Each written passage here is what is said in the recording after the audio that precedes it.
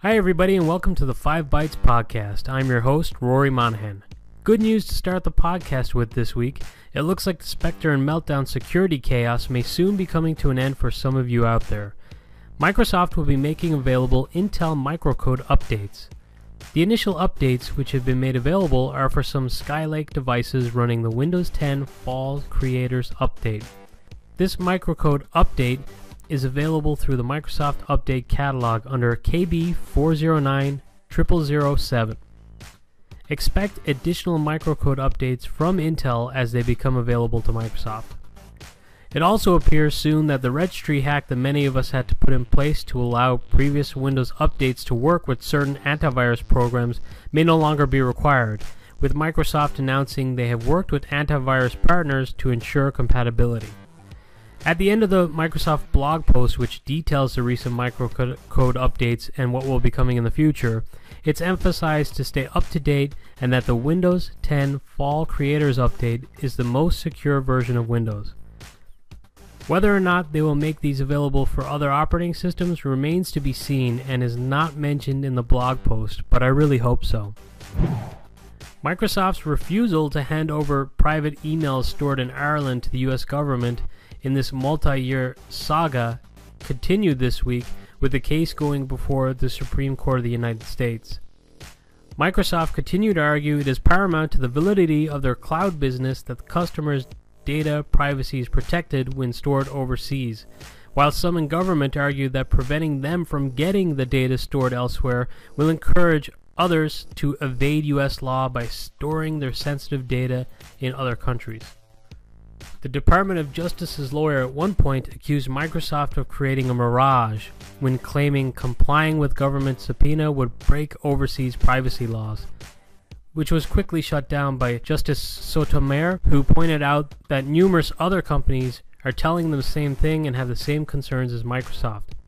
Justice Alito at one point seemed to suggest that if the person whose data they're trying to get is not Irish and Ireland played no part in the decision to store the information there in the first place, and that the data could be moved by that person someplace else, then it's difficult to see why Ireland has any interest in this at all. The defense then rightly pointed out that the United States sure would care about data being stored within the US, and also Ireland or any sovereign nation would and should be concerned about enforcing their own laws. A decision from the Supreme Court is expected within the coming months.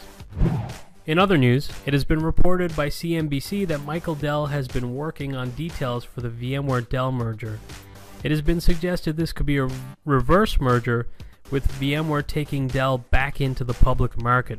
This is off the back also of recent result reports suggesting that server and PC manufacturers have been seeing a pretty strong growth in sales.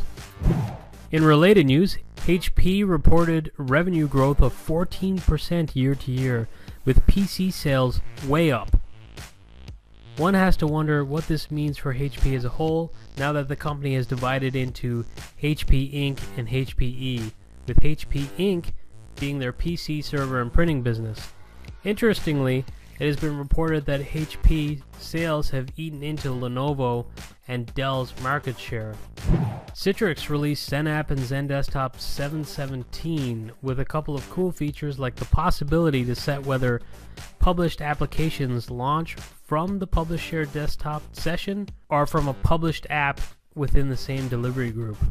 The content redirection feature has also seen some updates, and for me this is one of the most important recent features, and I hope to see it further developed in the future. There is also a new PVS API for more PowerShell goodness, as well as a host of other new features and fixes. Turbo Server 18.2 has been released, which includes new analytics, API keys, and support for the latest Windows 10 Insider.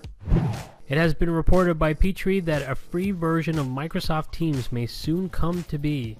This makes sense as Slack is dominating that space and is free. And now for this episode's hot job. Orium Ad3 have posted looking for an experienced AppV sequencer. It appears for this job you do have the ability to work remotely, and you would be working alongside one of the sharpest talents in the AppV space today, my fellow Microsoft MVP, Dan Goff.